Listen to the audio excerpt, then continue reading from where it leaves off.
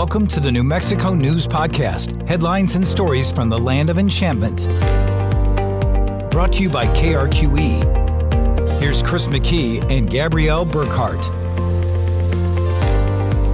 We are in a new year, another winter season, and another COVID-19 variant. As Omicron sweeps across the state and the country, we're officially in our third year of reporting on research and data that's unfolding about how this variant and how the pandemic overall continues to make an impact. Omicron, though, is in many ways a very different phase of the pandemic, leaving people again with a lot of questions about what the state is doing policy-wise, and also what we should be changing maybe in our own lives with this latest variant. With us on the podcast once again here today, talking about New Mexico's own approach, is Acting Secretary of the New Mexico Department of Health, Dr. David Scrase.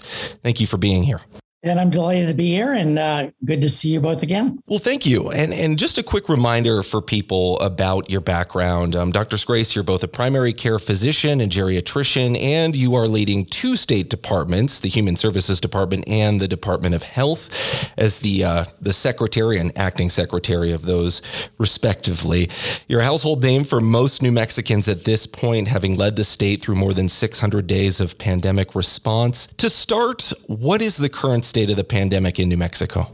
Well, I think the most important factor that I think about every morning when I wake up is the state of our hospitals. We had an increase, as you know, in hospitalizations with Delta that got very high in mid-August and has not really let up at all. There's been some slight upticks and downticks, but the hospitals have been reporting for now 5 months that they have more patients to take care of than they have space in which to take care of them. And so that continues to be a crisis. And it's why I think we're all praying that everybody's optimistic hope that Omicron will be less severe and that maybe there'll be less hospitalizations. We're all praying that that turns out to be true because we don't really have very much in the way of alternatives if it isn't. Does Omicron at this point account for most of the cases, if not all of our cases now in New Mexico? Yeah, I think we're estimating that about 60% of cases right now are Omicron. You know, probably that goes up like a significant number of percentage points every day. The actual genomic sequencing takes 2 weeks, but we have a signature test result on one of the machines that we happen to have at DOH.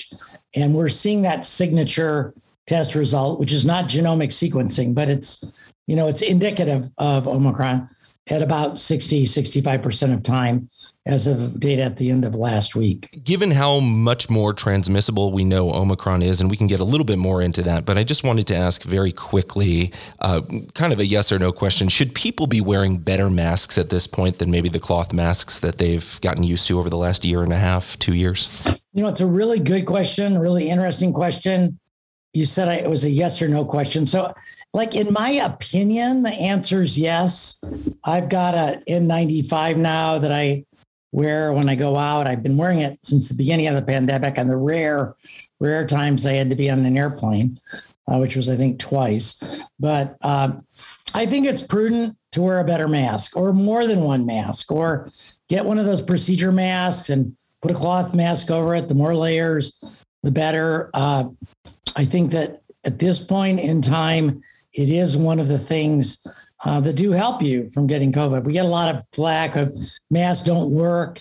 They don't guarantee that you won't get COVID. Well, of course they don't. They never did. But they do reduce your risk of contracting the virus by 50%. And with Omicron being so much more infectious, I think higher precautions are warranted. So we've heard that there's both good and bad news about how Omicron is spreading so quickly. The good news, or maybe the silver lining, is that it appears to be less severe for those it infects and doesn't necessarily seem to impact the lungs quite as severely as previous variants. Can you explain to us more about how specifically Omicron appears to be impacting the body physically? Yeah, another great question, and another one that we don't have a lot of good scientific data on. The predominant theory right now is that the binding protein is much stickier, if you will, than previous versions of COVID. So, if you got a little bit of a prior variant of COVID, you might blow your nose and get rid of it. Omicron is very sticky. May not involve the nose and respiratory passage as much, may involve the mouth and cause more of a sore throat. But in terms of whether it causes more disease or more serious disease, the governor asked me that question. The only data we have that we could really rely on is where this started in South Africa. They aren't known for having the best epidemiologic data in the world. And so governor was asking me about this over the weekend, and I was looking at data from England, and it's still really premature there. I mean, their big shoot up with Omicron really has happened in the past 2 weeks. They are seeing a little uptick in hospitalizations, but there's always that 2-week lag, so we don't know. And deaths, their death counts have been extremely low in England, and we wouldn't expect to see any kind of bump from Omicron for another 4 weeks. So it's interesting. I think up until this point, when a new variant came around like Delta, I think there was a lot of over-reporting of how bad it could be.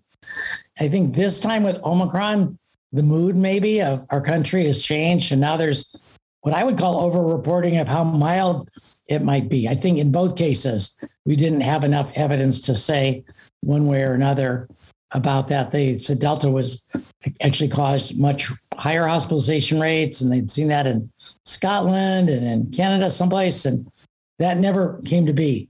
In New Mexico, we just had a lot of cases, and a lot of people ended up in the hospital. It sounds like you're maybe not as confident to come out and say Omicron is milder or does appear to be milder. Is that what I'm getting? Or do you think that it is in some sense less severe? Well, I, like everyone else, is desperately hoping that it's less severe and that we'll have less hospitalizations. There's some pretty good data for people with 2 shots of a vaccine.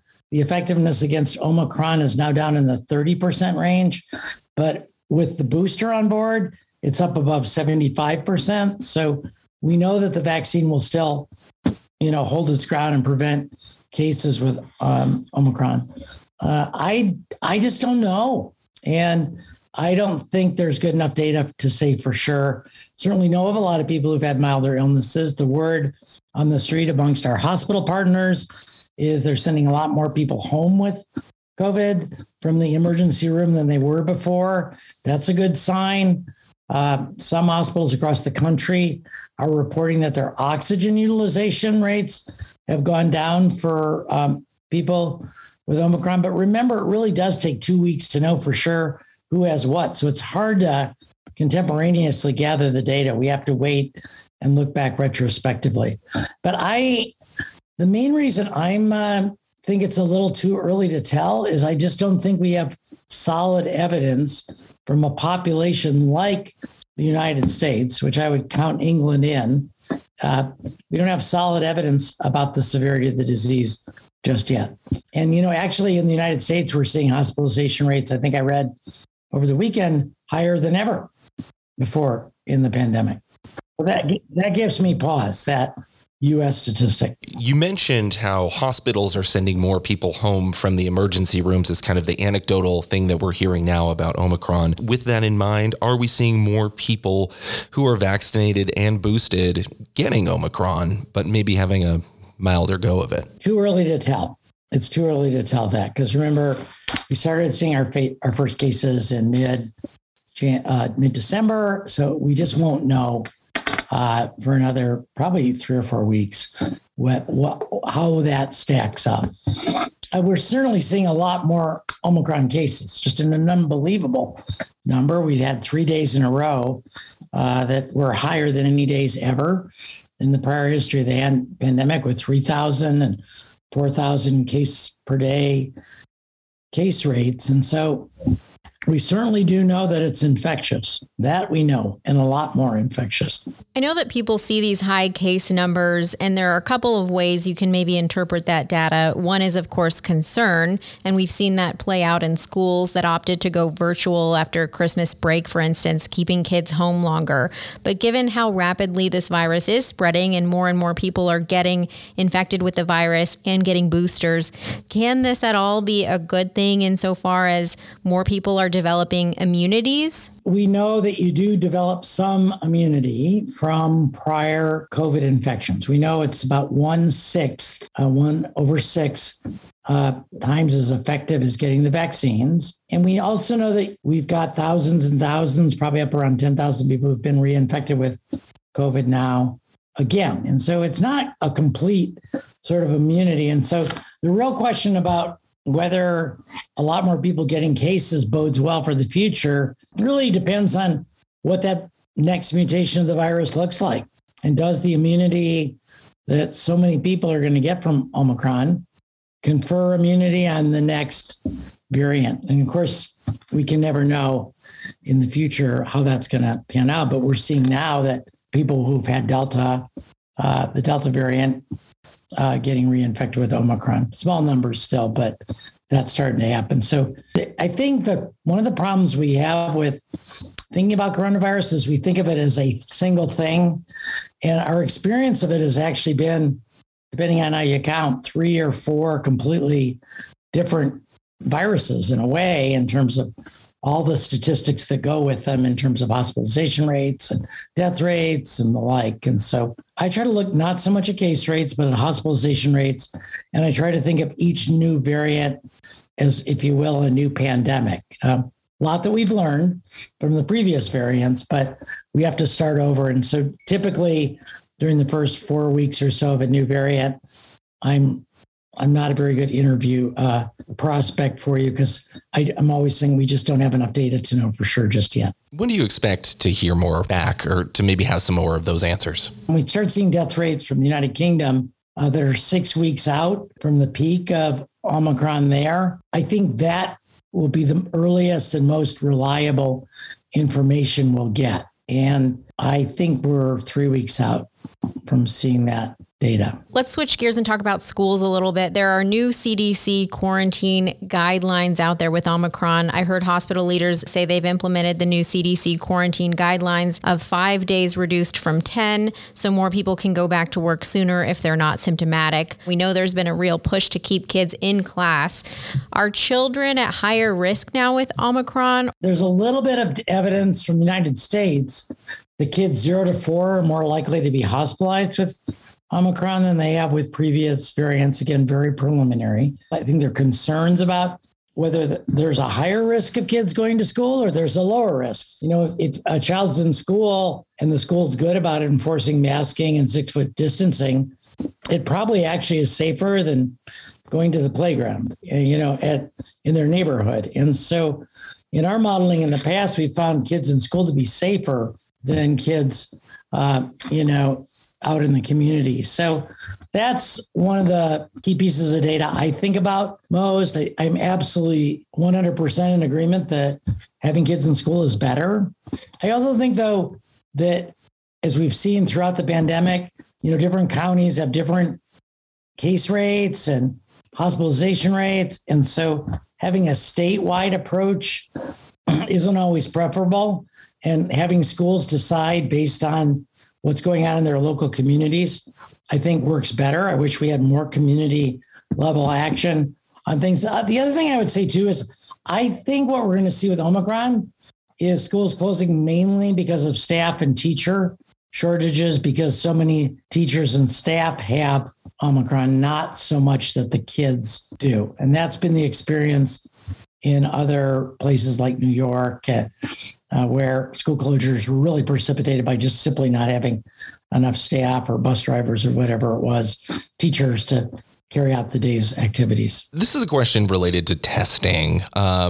We know that in basically the last year and a half, 2 years, PCR tests have been really the big thing that we've all relied on to detect cases. The gold standard. Right. The gold standard. And antigen testing, or what's more commonly seen in the sort of over-the-counter tests, those are the ones that have picked up a lot more steam in the recent months, especially in the idea of rapid testing to know immediately right then and there whether or not you may be contagious. So for context, there was this recent discussion on CBS Mornings, and we can put a link in our show notes to this, about how how sensitive the PCR tests are. And this doctor was essentially making a sort of push that, we should be really leaning a lot more on rapid testing and antigen testing than PCR testing, because PCR testing is so sensitive. Maybe we're catching somebody at the end of an infectious period, and it could be a long time after they were contagious. And what we need to really answer is the question of, what do we know now? Is this person transmissible? And a rapid test should be able to do that. So I guess with all of that in mind, what is your thought? Should we be moving more towards these rapid tests instead of leaning on PCR so heavily here? Yeah, I think yes. And I think we are. I would say, though, one PCR does not equal one rapid test. The PCR is still the gold standard. I think of rapid tests as the perfect test for things like test to stay at schools, where we do a test on day 1, 3, and 5 after someone's been exposed to a positive classmate. I think I've done a little bit of home rapid testing just so I could be familiar with it. And I think of it as if I have a reason to do it, I'm going to do it today and either tomorrow or the next day. And the reason is because the PCR test, as you pointed out, is extraordinarily sensitive. It finds even a shred of an old non-infectious COVID particle. Rapid test not as sensitive. On the other hand, the false positive rate is extremely low with all kinds of testing. And so I think if you're like, our family got together for a vacation in Park City, Utah last week. And we all agreed that we'd get either one PCR test or 2 rapid tests before we got there. And everyone got tested when they got home. And we have a bunch of business school grad kids. So they had a spreadsheet online, and you went in and you put your test results. And so, some folks got the PCR, some folks got the 2 rapid home tests. Like, everybody took a different approach, but we were all comfortable. No one had COVID at any time during it. So I think they're going to become more and more interchangeable. And the main reason is, if you've ever gone to get a PCR test, that's like a serious time commitment, right? Like finding one, making the appointment, going there, waiting in line. But nonetheless, the amount of time it takes. And I was one of the people in our family who decided, I'm just going to get the PCR. So it was an operation, to kind of make it happen. So I believe that somewhere down the line, there'll be an even more inexpensive test on the order of, a couple dollars maybe. And I think this is part of that evolution. If we can get enough of these tests to the state where people can start taking like 2 tests, to get the same basic reliability, I think we will rapidly gravitate to home testing. Now, of course, all those test positivity rates will go through the roof because, we're not getting all those negative home tests into our system. But I think that's the direction we're headed. I think it's going to help a lot. My family is doing it. People in my household that I live in got rapid tests who couldn't get free from work to do the PCR. And then I think lastly, we do have 400,000 home tests on the way, being shipped here to New Mexico that should arrive this week. And we're working on a distribution plan of how to distribute those in communities to get more home testing. We know this week is very tough and a lot of people cannot find testing. Quick follow-up on that, though. Bottom line, how can you best tell whether or not you're infectious? Like, if you're sick, does symptomatic equal, I'm probably infectious and contagious? And then if I feel okay and haven't had a fever, you're probably good? No, I had you for the first part. If you're symptomatic, then you should stay home. And it doesn't matter if you have RSV or the common cold or, at this point in time, why go to work and infect other people? If you feel just fine, we're still running 20 to 25% of all our cases are in folks with no symptoms at all. And I'm just taking the general population now. Maybe your question was just about people with COVID, but if you're feeling just fine, but you've been exposed or you're living with somebody who has COVID, even though you're trying to stay separate, it's probably worth getting the test anyway. I think you can rely on symptoms to make a decision to stay home, but I don't think we should be relying on the absence of symptoms to make a decision to go out. What would you say to people, Dr. Scrace? And I've heard this, among the public as well. I'm going to get sick either way, either side effects from the vaccine booster or Omicron. So just get it over with. Let me get Omicron so I can develop immunity against the virus and be done with it. What would you say to people who have that thought process? Give me 1 second. I just want to do some real quick math. Yeah. So the death rate from COVID in general is 1.6%. And that would be the equivalent of having 64 U.S. flights per day crash. That's a 1.6% of U.S. flights is 64 flights. So let me ask you this. If all of a sudden every day there were 64 plane crashes a day, would you cancel your upcoming plane trip? Or would you just take it and go, it's a really low percentage chance, only 1.6%. I think most people would be horrified. There would be this giant media firestorm and no one would fly on an airplane. But we're talking about exactly the same number. So, but I mean, that it's the same exact odds. And so I am kind of mystified on the people who say that, because if you get hospitalized, it's not 5% of you that gets hospitalized, it's 100%. If you die, it's not 1.6% of you that dies, it's 100% of you. And so I don't understand how people are figuring these statistics. Now, on the other hand, if you have a very mild illness, you're right. And if you die, then there's no one around to warn other people away from that point of view. Well, Dr. Scrace, thank you so much for being here. We know you're a busy man and got to get off to another meeting.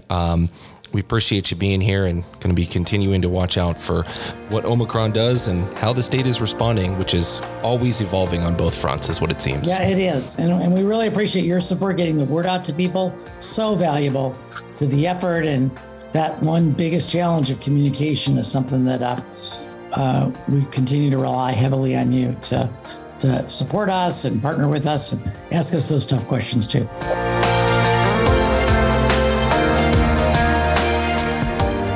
President Biden on Thursday announced the deployment of federal medical teams to 6 states, including New Mexico, as part of the administration's strategy to address the surge in COVID-19 infections. We also mentioned earlier in the episode some recent changes to the CDC's guidelines for isolation after testing positive for the virus. And the CDC moved from a 10-day to a 5-day isolation period more recently, arguing that people aren't as likely to transmit the virus after about 5 days from a positive test, especially when continuing to wear one of those tight-fitted masks. Now, the aim of the policy, in part, was to help get people back to work or school more quickly after a positive test. And just over 2 weeks after the guidelines went in place, the New Mexico Public Education Department finally decided to adopt those rules last Wednesday.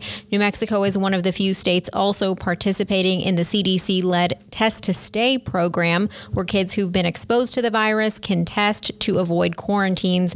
But there's also a national testing shortage, as we talked about in today's episode. As Dr. Scrace mentioned, the state is also getting 400,000 at-home tests to be distributed to New Mexicans across the state. Now, thanks again to Dr. Scrace for joining us on this podcast here once again. Also to note, today, Tuesday, January 18th, or the day this episode premieres, it marks the beginning of another legislative session for New Mexico lawmakers at the Roundhouse in Santa Fe. It's a 30-day session this year. We expect there to be some legislation related to COVID-19, and KRQE will, of course, be covering that session along the way on air and online on krqe.com, where we'll have live streams and other kind of continued coverage. We'll be back next week with another episode, and in the meantime, send us your feedback. I'm Chris.McKee at krqe.com. You can also reach me on Twitter at ChrisMcKeeTV. And I'm Gabrielle.Burkhart at krqe.com and GBurkNM on Twitter. If you like the show, share it with a friend and give us a review on Apple Podcasts. Also visit our website for continued coverage on every episode we've had up to this point, krqe.com/podcasts. Thanks for listening.